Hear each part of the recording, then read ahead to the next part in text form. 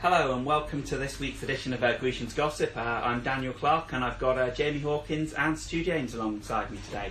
Hi Dan. Hi Daniel. Hi, let's just start back with look back at Saturday and Swindon 2-0 win. You guys were both there. Thoughts on the game? Stu, we'll start with you. I was surprised at how comfortable it was, really. I thought first half City were playing into a really strong wind, although it was quite sort of blustery within the stadium itself. But shooting towards St James's Park, we saw with Christy Pym's kicking, the ball quite often go out of play, and it did come in for a bit of unnecessary stick, I thought, from the big bank. But the game itself, as I say, I thought City well in control, saw out that first half, managed to get a goal, got a second in the second half, and from there on, there was only ever going to be one winner, really. I don't know what you felt, Jamie. Yeah, same. Like you said, I was so surprised because Swindon are, supposedly one of the favourites to go up this season. They've got, on paper, a strong squad. Phil Brown was obviously a good manager, a lot of experience. He's got promotion from the division with Southend. But yeah, I was saying to you, Stu, yesterday, it was never in doubt for me. No. Swindon had a lot of the ball, towards the end of the first half and most of the second half, but their finishing was atrocious, really. Their number 9 Richards had a couple of good chances in the first half, missed a free header, and had a one-on-one with Pym, who did well, to be fair, to make a great save. But in the end, it was just another comfortable home win, which we've seen plenty of this season. Obviously we had that Lincoln game, which was disappointing. Lincoln were just a better team, I think, on the day. But other than that, it's been a pretty smooth ride for Exeter at home so far this season. And you look at the teams that we've beaten, on paper meant to be good teams, and yet they've just not turned up at the moment. Don't really know why. Obviously you have to give Exeter a lot of credit for the way that they've set up, with Matt Taylor making his defence just so strong at the moment. Obviously, Troy Brown being out raised a few eyebrows, a lot of concern, but obviously Luke Kroll's come in and done a marvellous job, along with Aaron Martin, who's been a terrific signing, perhaps arguably the best one that Taylor's made so far. And just the way he's set the team up, he's switched formations at times, he's made the right substitutes as well. Tactically, he's got it spot on, and it just keeps the run going. Second in the league, no one would have predicted this going into the season. So if you can comfortably beat your so-called promotion rivals at home, then you can have a very good season. Yeah, I think you kind of hit the nail on the head actually with the defence, because where I sit in the press box, you get a really good view of the way City's defensive line is set up, and they get that back four, and then you get the likes of Lee Holmes and Nicky Law just dropping in to make it almost like a back six, and then the two central midfielders sitting just in front of them. I mean, you sit in the same seat pretty much, Dan, don't you? Do you notice it as well, just how well set up we are defensively? Yeah, they seem to be pretty much. They work. They know how they're going. The back four seem to be in a line. There's the goals that you see them conceding this season, it's more individual mistakes than sort of team mistakes. So so especially recent games of Yeovil last. The defence is there. It's just a poor back pass header or being done for pace, or there's, I think been a couple of situations where Dean Moxey and Troy Brown sort of got in each other's way and led to a goal. But that's not the way the team's been set up. It's just someone has made a mistake, and at League 2 level that happens. It's not been. I can't really remember any real, other than maybe 1 or 2 goals this season at most, that have been. You look at it and you think that that's a failure in the way they've set up, and that it was rather than just someone's let his man run free, and that. So you sort of they've got the defensive line set up. Obviously the way they're playing, particularly at the minute, with sort of sometimes sort of 3 central midfielders with Taylor and Tilson and Boateng as well. It's sort of they've got plenty of players back, trying to defend, and players dropping in. So they're sort of making sure they're solid at the back, and then they can go out and score goals the other way, going forward. But it seems to be whatever they're working on in training, and I think actually partly having a settled back four as well is helping. Obviously there has been injuries, but you sort of the back four of Moxey, Kroll, Martin and Sweeney, I don't think there's anyone goes to games expecting that to change at the moment, other than there's no rotation, there's no players injury one week back the next week or anything. That's the back four, and and that will stay as the back four, I suspect, for quite some time, unless he's forced to make a change. It seems to be the whole team, though, doesn't it? I mean, if he wants to go 4-4-2, you know what the team's going to be. The only question mark, I suppose, is on the wing, and whether it's Lee Holmes or Lee Martin. That just seems to be the only question mark at the moment, although Holmes' form recently means that he's kind of got the shirt. Yeah, I mean, it's not a bad problem to have, really, is it? You've got two very good wingers in their experience as well. And, you know, Lee Holmes, he's been a little inconsistent at the start of the season. Obviously, he's had his sort of injury problems throughout his time here and throughout his career, but on Saturday he was excellent, wasn't he? He was just so unplayable. It's the player that, you know, X fans love to see. The reason they signed him, he can make so many runs, shows great tricky footwork, puts a great cross in as well. Perhaps he's criticised sometimes for trying to do too much, too many step overs when he can, I don't know, play a pass or a cross. Sometimes he beats his man and then wants to beat him again, and then the third time he beats him and then hits the man with a cross occasionally. But you sometimes just want him just to. You've beaten the man, just get the ball in the first time, because it's harder to defend. I love the way that Holmes gets us up the pitch, though. You know, he gets the ball, and he's not massive. He's not got a great amount of pace, but he just sort of glides up the pitch, and all of a sudden we're there on the edge of the penalty box, and him with an attacking opportunity. I think going into the season, you know, towards the end of last season, you know, when you had on the left Dean Moxey and Craig Woodman on the left wing, and there's just no pace there at all. And I think we and all the fans were crying out for just someone who can run at defenders. I think that's what Matt Taylor said as well. He wants someone that can make those runs, and we've got that with Martin and Holmes and Tristan Abrahams and you know, John Fort. You know, he's got a fair bit of pace about him. He's so quick, isn't he? And that's what City have lacked recently. But it's great to see that players have that now, and you know, it's just great because it drives the team forward as well. To players that not only make the runs, take players on as well, and put those crosses in for Stockley as well to get his head on. We saw it on Saturday with Sweeney delivering an unbelievable ball into Stockley as well. It was a stunning cross. And we should say about the disallowed goal as well, because that was a great cross as well and a superb finish from Jane, wasn't it? And I looked at the replays. I think he might have been onside, you know. Yeah, it was a close one, wasn't it? Great finish from him as well. But yeah, it was great to see Holmes back in form because he's a fan favourite as well. The fans love him, the big fans. Talk about Jayden Stockley and his goals, and it seems to be a weekly occurrence, a Jayden Stockley goal. I mean, Stu, obviously you chatted to him earlier in the week, and do you want to sort of just talk about just how many goals he scored in this calendar year and how many players he's got more goals than? Oh, it's incredible, isn't it? You know, you look at the stats, there's that great stat going around that he's got more goals this calendar year than Lionel Messi and Cristiano Ronaldo. So, you know... Wouldn't swap him for either of them. No, you wouldn't, would you? Absolutely. But he's a fantastic striker, you know, and what I love about him is that he's not the end product yet. He's still working hard at his game. I think his touch is improving. I think his strength is better than it was as well. He's obviously been down at the gym. And what I really like about him is the comments about the players that he tries to be like. You know, you often speak to players and they're like, you know, they talk about Messi and Ronaldo and wanting to be that type of player. Stockley knows his limitations, and he talks about being like Glenn Murray or Andy Carroll, you know, players that he can identify with and base his game on them. And yeah, you speak about his goals. I think he's got something like 44 in 83 for Exeter now. It's something along those lines. I can't remember exactly what it is, but it's better than a goal every 2 games. So for a player in League Two, I think that's a phenomenal record. Yeah, I mean, this is the thing for Exeter City fans. When you see a player, a striker, do so well, you think, yes, great, he's getting the goals. But on the other hand, hang on, he's going to be, you know, looked at by other clubs. And then when you see all the stories after Saturday, you know, Ronaldo, Messi, Stockley, the top scorer in the country this year, it's kind of worrying, I suppose, in terms of his future. But listen, you know, he seems just so settled down here. I think he said last week, you know, he's enjoying it here.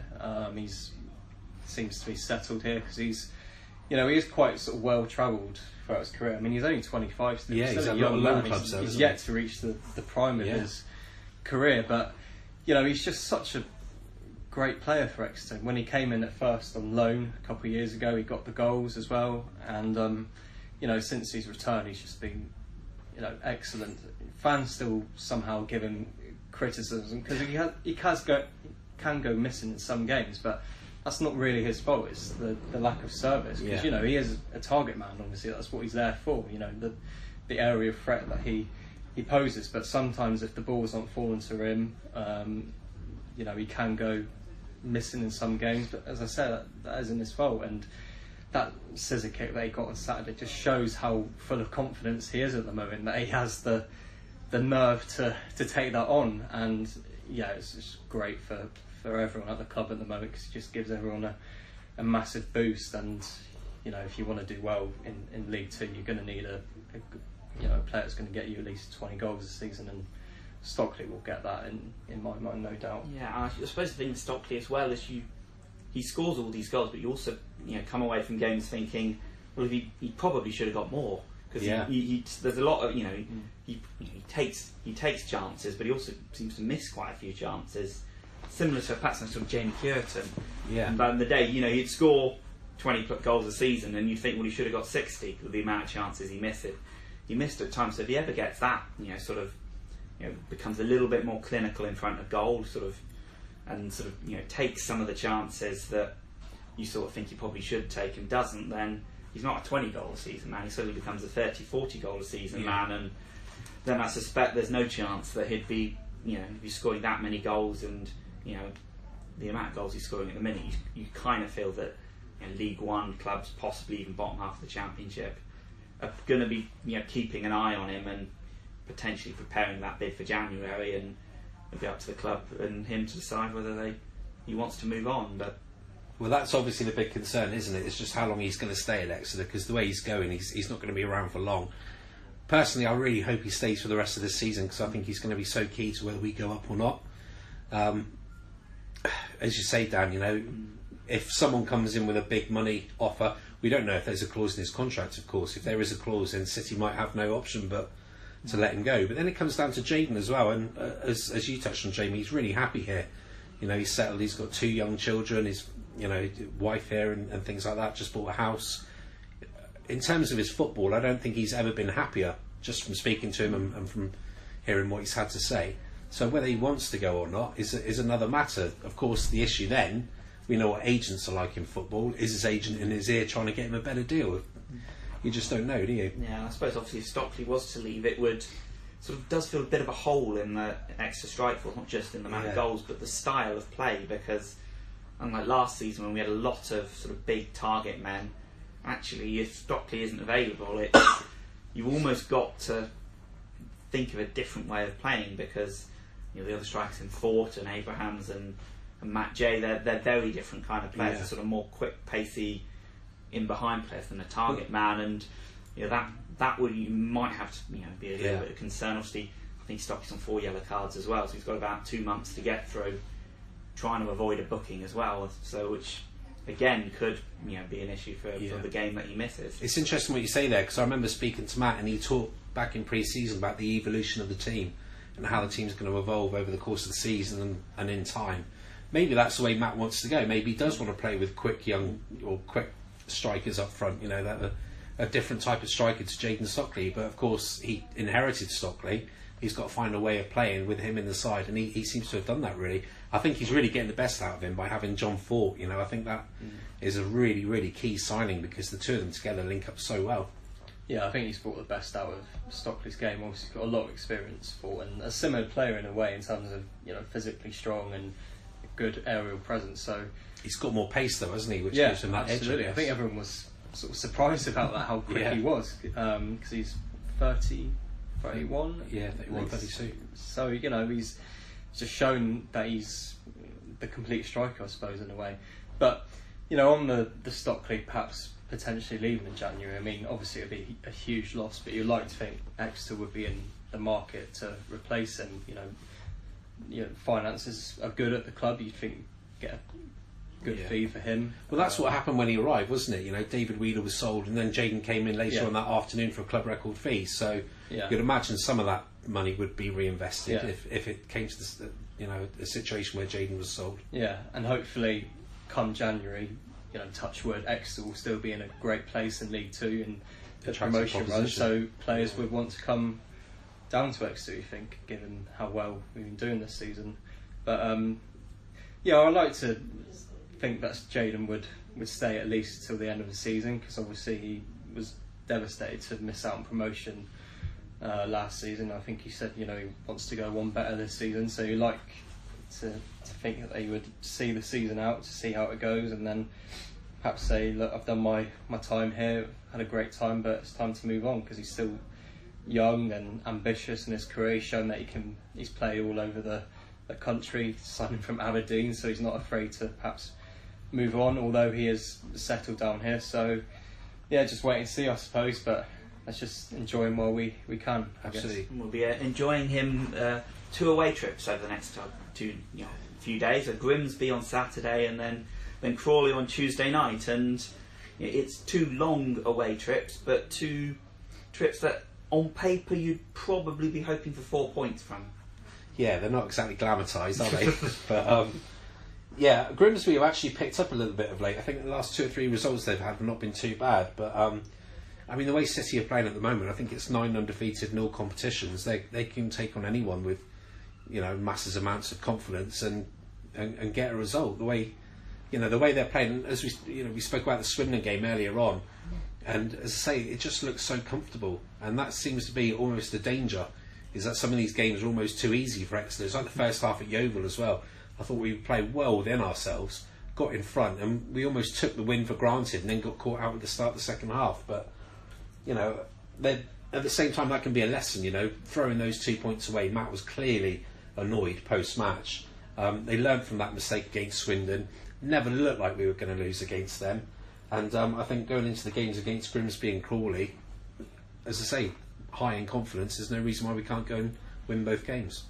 Yeah, absolutely. I mean, on paper, second in the league against 22nd, 21st in the league, it should be a comfortable win. We've got a decent record at Grimsby of late because they've been so poor in recent years. But obviously form's going to play a good part for Grimsby. But as Daniel said, I think with them on Saturday and Crawley on Tuesday, 4 points would be absolutely brilliant to keep the unbeaten run going. Be interesting to just see how they set up, because obviously Grimsby have a bit of a reputation as a direct team, so we'll see match that as well, or play to a different style of football. But Crawley will be interesting as well, because struggled against them lately. I think we lost last season. Sounded like a pretty poor, awful performance. But hopefully we can keep the run going, because got some questionable fixtures coming up. Forest Green back at the Park next Saturday, who are doing so well, and then obviously a break for the FA Cup. So it'd be good to keep the run going, and 4 points for me would be a great return in the next week. Yeah, and obviously sort of coming up to that stage of the season in the winter, where traditionally Exeter City have sort of just dipped off a little bit. I think the last season they were it was top of the table, more right at the top this time of year, and then it sort of just drifted away. And Stu, you've got a bit of a theory on this as to what goes wrong over the winter months. Yeah, well, of course, the when the clocks change and we get into the proper winter, I suppose you can call it, of course we start using the yellow footballs, don't we? So I just wonder if City have a bit of an issue with playing with yellow footballs. I'm actually going to look into it and try and do a little bit of research and work out our record playing with the white balls and then with the yellow balls as well, and see if there's some sort of alignment that can be made. Because Paul Tisdale, you often talked about winter football and how you had to change the style of play because the pitches weren't so good, and you couldn't play as much free-flowing football and in the mud of some of those games in November and December. But the pitch seems to be holding up pretty well this season. Very much so, yeah. I mean, Tiz always used to say, make hay while the sun shines. That was one of his favourite sayings, really, and it's very true. And at the moment the weather's pretty good. Hopefully it will be for a few weeks yet. And as you say, Dan, the pitch is in fantastic condition. Fair play to Clive Pring and his team, because obviously we had a few issues last year. But it's funny, isn't it? Because although weekdays it still seems to be quite sunny at the moment, when it gets to a match day it seems to go grey and rainy again, which seemed to be the case every single Saturday last season. It's perfect on Saturday. It was, wasn't it? Yeah, it was. With all that rain, with the storm coming, I think we were even one or two doubts as to whether the game would perhaps go ahead. I think a few years ago it probably would have been called off, but it was just perfect. You wouldn't have known that there was so much rain So yeah, it obviously does play a vital part in how you perform and how you do. I mean, look at some of the grounds that Exeter have to go to. Perhaps not the best quality of pitches, but yeah, it'd be interesting to see how they adapt to that, because it can make a massive difference. You know, you probably think there'll be 1 or 2 postponements coming up as well. How will that affect them as well? But yeah, it is interesting how suddenly a change of ball can affect it. I remember being up at the training ground earlier this season for the Carabao Cup tie before the Ipswich game, I think it was, and they were using obviously different balls because they use different footballs to try and adapt to it. So maybe they'll be practicing with the yellow balls. Yeah, they probably will be. Yeah. And obviously, it's not just trips to Grimsby and Crawley that Exeter City fans will be looking out for this week. It's also first round of the FA Cup draw takes place on Monday. It's always an exciting time of the year, waiting for the ball to be pulled out of the bag and until you get Bury away. Yeah, well, it's been a few years since we've had Bury away, yeah. And the cup we'll get on Monday now. But obviously, yeah. So you know, obviously Exeter have had a recent record in the cup's been a bit better than obviously there was some. I think it was about 12, 13 years without reaching the first round, but sort of obviously Liverpool and West Brom in the third round. Yeah. In recent ties, obviously 2 rounds to get through to get to that, but. Stu, so what are we looking for ideally in the draw on Monday night? I always want like a low non-league team at home. You know, simple as that. Really, give yourself the best possible chance of getting through to round 2. Simple as that. Yeah, same. Just get a nice non-league team at home, a team that not many people would have heard of. I never used to mind getting them away, but then we suddenly got Curzon Ashton and Warrington, and yeah. my sort of thought process has changed a little bit since then. As soon as it's picked for TV, you're under exactly. so much pressure. But yeah, for me it's always about getting through the first couple of rounds and then a nice Premier League team away or something. Yeah, I mean, I feel like they've had actually not the worst luck in cup draws. I think 3 of the last 4 seasons have actually drawn the lowest ranked team in the draw in the first round. Yeah. So you kind of get the feeling, but perhaps they're due a tougher tie, be that Sunderland, obviously the likes of them in the cup draw as well. That would be probably not the kind of draw you want at this stage, and obviously potentially for Torquay United as well. I'd love Torquay. Torquay have got to get through first. They have Winchester at the weekend, but that'd be a great draw, wouldn't it? Argyle, maybe. Argyle, a bit too easy, wouldn't it, Argyle? Yeah, I don't know. I'm not so sure about that. Taunton are still in there, of course. It'd be nice to see Taunton get through. Yeah, definitely. Local game. Yeah. But again, there's not really anything for Exeter to fear, and if they've got genuine aspirations, which we all know they do, of getting into League One, then it would be a good yardstick to see how far they'd progress and how they'd fare against a League One team. But hopefully the good luck continues and we get another easy tie. I say very tongue-in-cheek. A winnable tie. A winnable tie, is the term we use. Yeah, indeed. Yeah, so obviously that's Monday night, obviously Grimsby Saturday, Crawley on Tuesday, so it's going to be a busy week for Exeter City. Join us again next week for the next edition of Gresham's Gossip, when we'll be looking back at those fixtures, the cup tie, and be looking ahead to Forest Green Rovers and the opening of the new stands. Indeed.